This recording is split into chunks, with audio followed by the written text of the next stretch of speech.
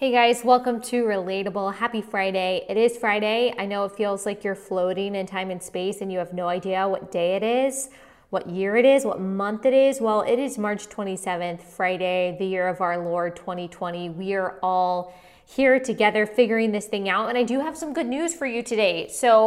I know we're still stuck on this. We're still stuck on the subject that we've been talking about for 2 weeks, but that's because it's affecting all of our lives. Like, this is a major historic event, and this would be like us not talking about 9/11. Obviously, it's not the same thing as 9/11, but it has major implications and is going to have implications for years to come. Not just physical implications of people getting sick and dying, but the economic implications of not just people dying, but the shutdown that is going in place. Now, I have some good news, and I'm going to also answer some of the questions that you guys sent me on Instagram. And I want to first address that if you are freaking out about this, because there seems to be 3 different places. I originally on Twitter, I said that there were 2 different places that people are in.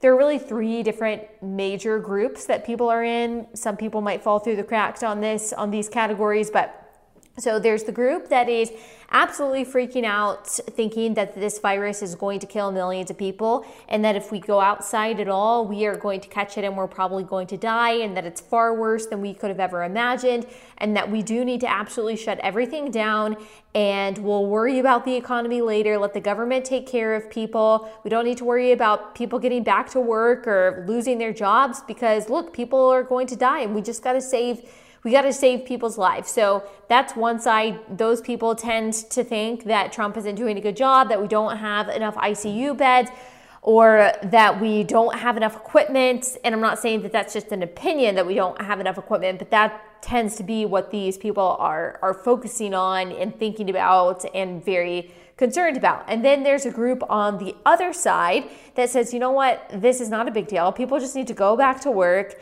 and this kills fewer people so far than the flu, and we just need to realize that this is not that big of a deal. There's some people in that camp who think this is all a hoax, that think this is all a ploy to hurt Donald Trump and to hurt the United States and to hurt capitalism.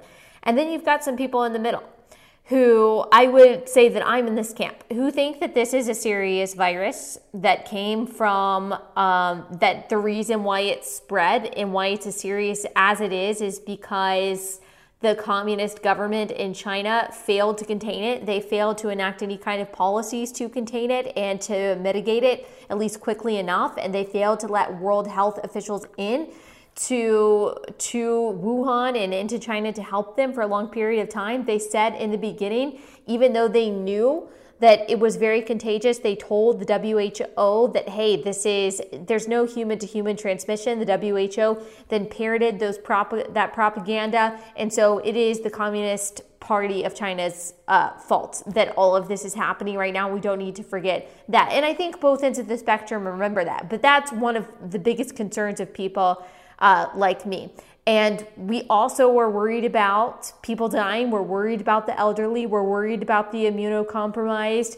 We are worried about people dying. We think this is serious. We look at New York and we see that they're overwhelmed, Washington State, LA, and we see the need for some kind of relief. But we also know that there are going to be serious economic implications to this that really ruin people's lives, and that we have to have some kind of plan of recovery. We have to see some kind of light at the end of the tunnel. We have to be talking about how Americans are going to go back to work, when they're going to go back to work, and what it's going to look like when we reintroduce people into the public and when we open up the economy. And that are also concerned, there are people like me who are also concerned that we are suspending so many of our constitutional rights in a time of crisis, and that's making us wonder, well, what's the point of constitutional rights if they're suspended in times of crisis? Aren't they for times like this when the government is eager to take over? Aren't we supposed to still be protected by the Constitution in times like this? But we also see that this is an unprecedented moment, and that the government does have a role in all of this. So there are some people with some nuance in the middle, with some mixed thoughts and mixed feelings in the middle, and I would count myself among those. I see the seriousness of the economic implications and of the physical and medical implications of a pandemic as well. So this episode, though, is for all of you, because whether you're freaking out about the virus, you're freaking out about the economy, you're freaking out about both, or you're just totally chill and you know that it's all going to be fine, this is still going to contain good news for you, because there is good news that we should recognize. And if you are stuck in this cycle of freaking out and thinking this is getting worse and worse, then hopefully you'll feel some kind of relief and some kind of,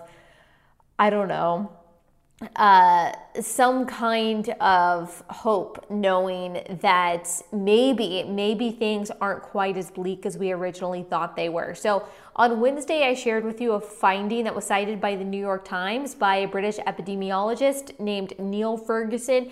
Neil Ferguson, he does have ties with the World Health Organization. We've got some trust issues with the World Health Organization. They're not really run, at least at the very top, by people of integrity. And like I said, they're in bed with China, and they parrot their propaganda often, and so they are to blame in large part for how all of this was handled. So it doesn't really necessarily lend Neil Ferguson or anyone connected to the WHO credibility, but he has a lot of influence in the UK, and the group that he's a part of creates these models for epidemics that have a lot of credibility over there. So the model that his group came up with, it was described by the New York Times as a sophisticated model, said worst case scenario for the United States, 2.2 million people died from this. Best case scenario, 1.1 million people died from this.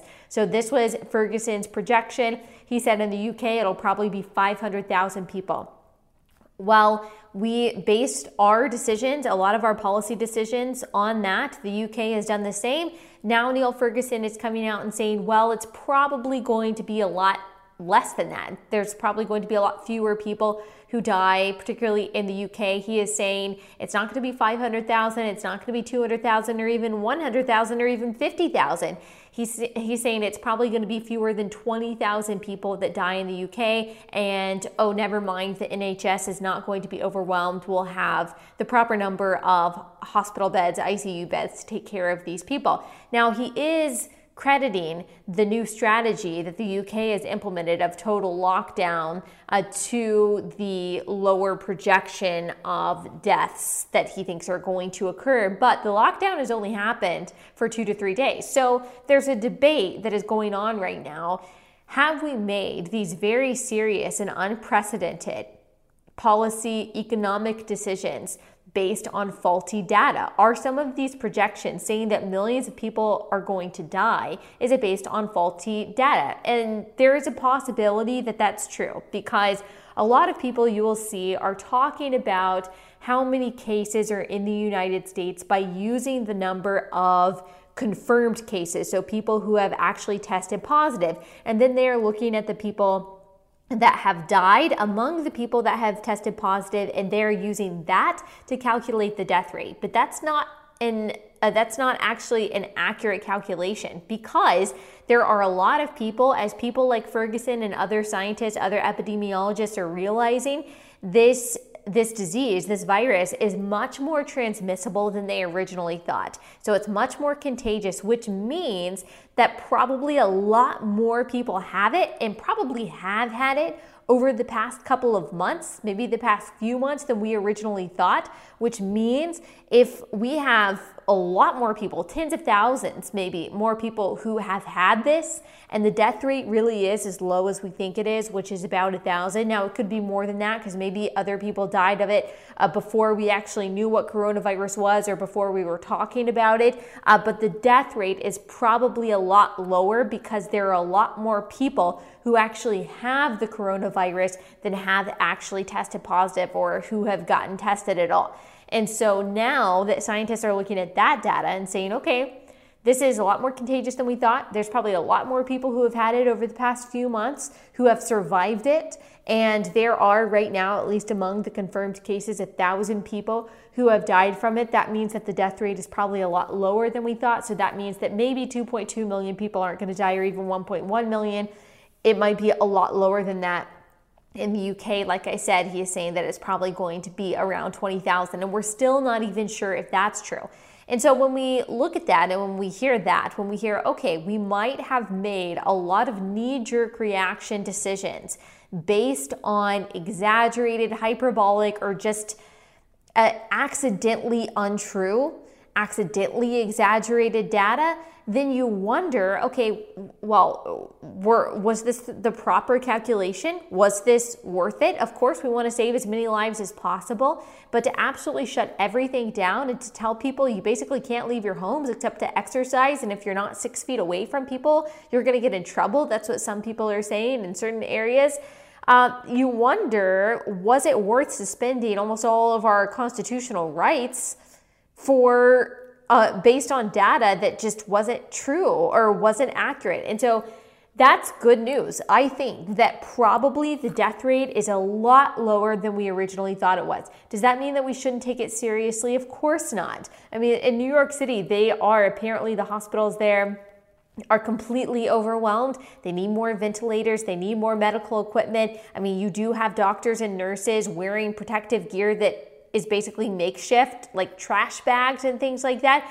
And so, yes, doctors and nurses, especially in the ER, are completely overwhelmed right now, which tells us that there is a surge of these cases happening, which means, of course, we know it's very contagious. We know it can be dangerous for any age group. We know it can be deadly for any age group. And so we should continue to take it seriously. We should continue to try to mitigate as much risk as possible, save as many lives as possible, do as much as we can for those in the healthcare industry, for people who are essential workers deemed by the government who are still out there working and serving us, risking their health to do so. We, of course, should be very careful, have good hygiene, still socially distance and all of those things. But it's okay for us to ask, were these the appropriate decisions to make, looking at the new data that we have now, knowing that the death rate might be a lot lower than we originally thought? Shouldn't we be a little bit more careful?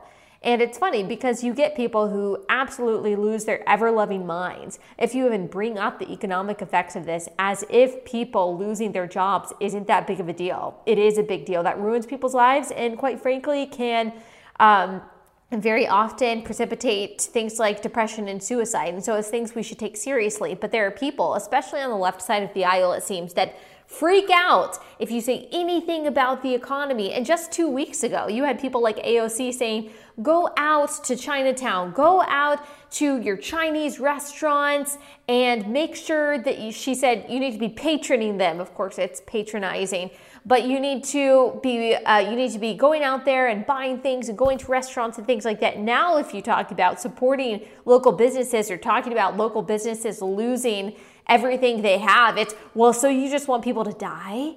So you just want elderly people to die? You just want immunocompromised people to die? So you're just for eugenics? Of course not.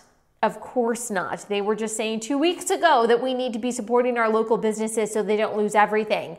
But that was just all virtue signaling. And I think that's a lot of what we're seeing, that virtue signaling is literally going to have deleterious effects on society, because people have said we absolutely have to stop everything in order to save even one life, and it doesn't make long-term sense. And so I'm glad that we are having conversations about this, weighing the risks and rewards and saying, yes, we care about life, we care about all life, let's save as many lives as possible, but we can't forget about livelihoods, and we have to have an actual plan to come out on the other side of this.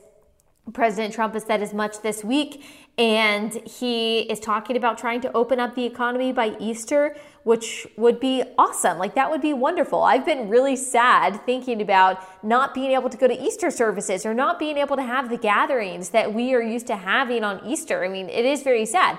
Do I want things to open up prematurely? Of course not. Of course I don't. Like, I don't want to put people at unnecessary risk. I don't want to put people in unnecessary danger. I don't want to be insensitive and say, well, this is the tradition that I have and I'm going to have a normal Easter because that's what I want. That's not my attitude at all. Would it be wonderful if we could figure out a plan to make sure that a lot of people are back to work and that we are getting things into gear by Easter? I think that that would be awesome. But the problem is going to be that President Trump is, no matter when he decides, okay, we're going to start opening up the economy, whether it's in 2 weeks or 2 months, you're going to have the left-wing media who already thinks that he's terrible and a narcissist and is a eugenicist and wants people to die. Yes, the same people who advocate for assisted suicide and abortion.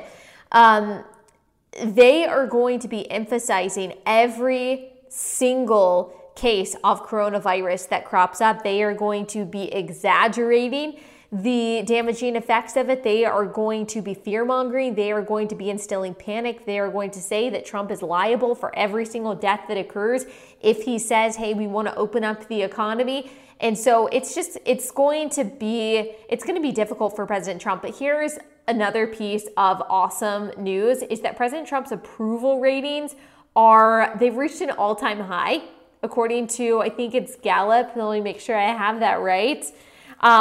Which is amazing because the media has been trying. So Trump job approval rating matches all-time high according to Gallup, which is really amazing because the media has been working overtime right now, to make sure that President Trump looks like a murderer, that looks like a guy who doesn't care about anyone, who is not taking this seriously, who is an absolute clown, that doesn't know what he's doing and doesn't know anything that's going on and isn't able to string two sentences together. They've been trying so hard to make him look responsible for all of this. When the fact of the matter is that a lot of people are very satisfied with his leadership.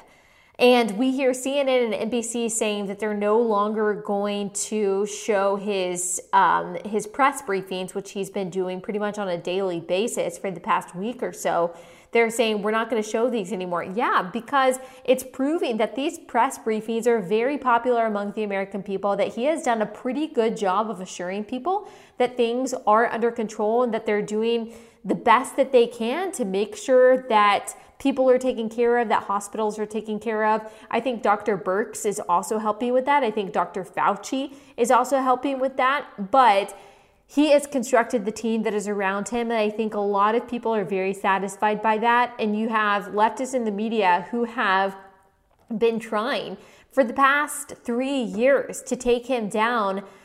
They are now using this crisis and using this epidemic to attempt to take him down even further. They think this is going to be the nail in the coffin. Well, they've said that everything was going to be the nail in the coffin for President Trump, that everything was going to be the beginning of the end of his presidency.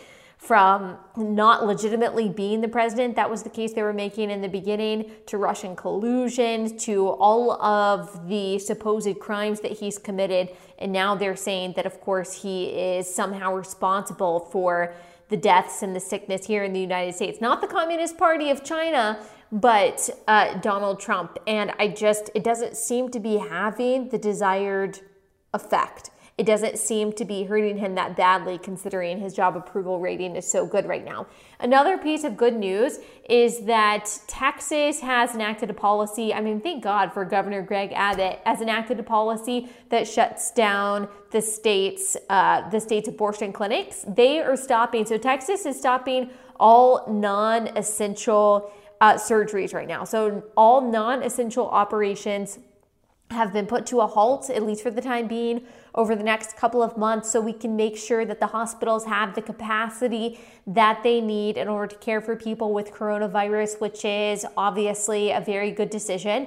And they have deemed that abortion is a non-essential procedure, which we absolutely know to be true. It's not only non-essential, it's evil, but they aren't saying that right now. And Planned Parenthood is losing their minds. They are trying to sue the state of Texas, saying that this is unconstitutional, that they're blaming Republicans and Governor Greg Abbott for exploiting a crisis in order to push their own political agenda. But the funny thing is, that's actually exactly what Planned Parenthood is.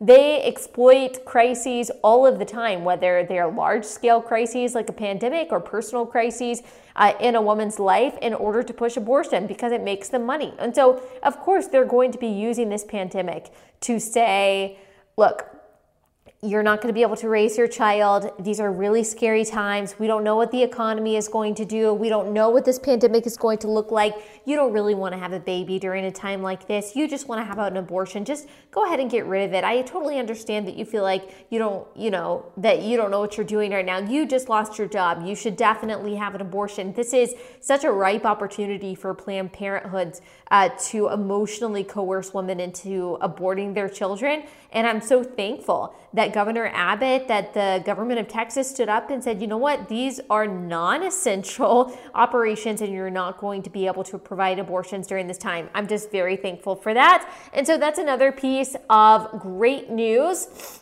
So guys, I do think that there is light at the end of the tunnel right now. There are things that we can be thankful for. And of course, we know that God is doing something. We might not always know and be able to see what exactly that is, but he is bringing glory to himself. And in that we can rejoice. Remember, the joy of the Lord is our strength, not worry, not fear, not anxiety. Go back and listen to Monday's episode where we talk about the importance of fearing God and not fearing trouble. That doesn't mean that we don't take things seriously, but it does mean that as children of God, we don't have anything to fret over. So go back and listen to Monday's episode. It's a comforting one, not because of anything I say, but because God's word brings peace and clarity in a world of confusion. Okay, I'm going to answer some of the questions that you guys sent me on Instagram. Okay, one question. How do you get over the fear of conflict? If you want to confront someone, but you don't know what to say because you are scared that they're not going to like you or they're going to be mad at you. So this is really difficult, and I certainly have not mastered this. Believe it or not, I don't like conflict. I don't like people to be mad at me. I don't like to have tension with people. I really don't. I don't like people to have a bad opinion of me, and I know that I should get over that, of course, but just because I talk about controversial things with confidence, and it's not feigned confidence, it's real confidence, doesn't mean that I am not fearful of conflict and fearful of negative opinions, because I am. But it's just a decision to care more about the truth than you do about people's opinions, and realizing that love often looks like telling the truth rather than either obfuscating the truth, avoiding the truth, or lying. So I think it's just a decision to have an allegiance, if you're a Christian, to God, which means an allegiance to the truth, and realizing that that allegiance is higher than your allegiance to people's opinion or even their good feelings about you. That doesn't mean that you have to be rude about it. That doesn't mean that you have to be mean or bombastic or anything like that, but it's from a place of love. It's from a place of mercy that you want to tell someone the truth. And you can always start just in a practical way, asking people questions. That's typically what I do when I'm trying to start a conversation about a disagreement in politics, is ask people why they believe what they believe, like how they got to a certain conclusion, where they read that particular data point that they are listing, or like why, for example, they believe abortion is okay. Like, how'd you come to that conclusion? How does that fit into your moral framework? And it usually makes them think, because a lot of people on the left, quite frankly, haven't thought about their positions or how it fits into their greater worldview or why they believe what they believe. And so just pushing them a little bit to get to think about that, typically can start some kind of conversation, or at least just makes them a little bit more critical of their own biases. So just something to think about. Someone asked me, is my husband into politics like I am? He keeps up with it a lot. There are a lot of stories actually that I get from him that he sends me. He's on Twitter. He doesn't tweet or anything, but he follows people on Twitter, and so he'll send me stuff, and he knows what's going on just as much, sometimes if not more than I do. Now, he doesn't share opinions and things like that, but we do talk about it a lot, and we keep up with a lot of the same things and listen to a lot of the same people and follow a lot of the same people. So if I could meet one person from the Bible besides Jesus, who would it be? It would probably be Esther. I would just want to know, that's really hard. I think it would be a woman from the Bible. Really difficult. There's so many questions. Like, I would want to talk to Eve and be like, girl, like, we got a lot to discuss. Why you did that? Why, girl? Why'd you do that? There's so many other things that you could have done besides that. And look at all of this. We got coronavirus. Thanks a lot, Eve. So it'd be interesting to talk to her. Interesting to talk to Esther, how she handled all of the responsibility that she was given, and how she took the opportunity that most people would have squandered and used it to glorify God and to do God's will. I think that's awesome. It'd be cool to talk to Mary. So, like, what was it like being pregnant and never having had sex before. Is that inappropriate? Kind of. But like, I don't know. I think that would be interesting to ask her what it was like to carry the God of the universe in her womb. Okay, who else? No, I think that's it. I think those are all the people I would like to meet. Pizzagate, Q, Anon, deep state stuff. So someone asked me what I think about all of this. I've seen it because I know there's some people who follow me on Instagram who follow this stuff. And I am a very just skeptical person in general. I'm just a skeptical person. And I am very slow to believe in conspiracy theories and very slow to buy into things like that. And I haven't looked into it enough. I just say be careful. Just be careful. Be careful following Gnostics who believe that they have some hidden truth that only certain people know, and that once you find this truth, you'll understand everything. I mean, people who claim to have some hidden deep truth that is extra biblical, that it's outside of the Bible, you need to be really careful about adhering to them and following them. That's all I'll say. Eating disorder, is it spiritual or mental disorder? It can definitely be both. We're not compartments. Like, humans aren't compartments. The spiritual, the mental, and the physical go together. Okay, I think those are all of the questions that I got from you. Thank you guys so much. Oh, I forgot. I have an announcement for you guys. So for any of you who are still listening to this. So my book, You're Not Enough and That's Okay, Escaping the Toxic Culture of Self-Love. It was originally supposed to come out on May 5th, and I was so excited about it. But as you can imagine, with everything going on, things are just changing and things are shifting. So my book is not going to come out on May 5th anymore. It's going to come out on August 11th. And I know those of you who have pre-ordered my book might be really disappointed, and I totally understand that. There's a part of me that's really disappointed too. But at the same time, I understand that this is what's best. This is what is best for the book. This is what is best for everyone right now, as we are focusing on other things that, quite frankly, are a lot more important than my book coming out. We are focusing on our physical health. We are focusing on providing for our families, and it's just not the time for the book to come out, but it will be in a few months. Now, if you have already pre-ordered my book and you're like, what the heck? I've been looking forward to reading this. Well, you are going to be able to get an excerpt of my book. You can still pre-order it right now and get an excerpt of my book, and I'll give you an email address and you'll send the proof of purchase, and I will send you an excerpt of the final version of my book that you will get to read before it actually comes out, because I just want to show my appreciation to you guys.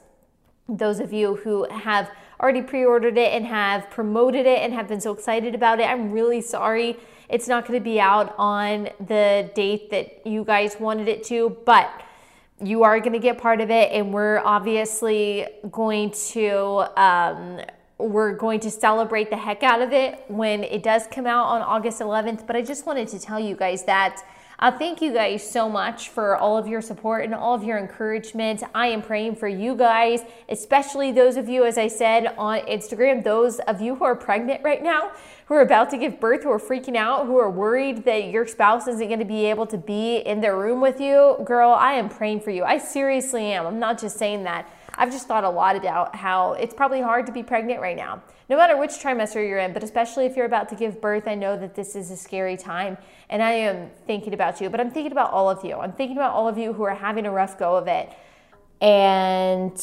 I'm thankful for you guys. Please share my podcast if you like it. Leave relatable a 5-star review if you love it, and I will see you guys back here on Monday.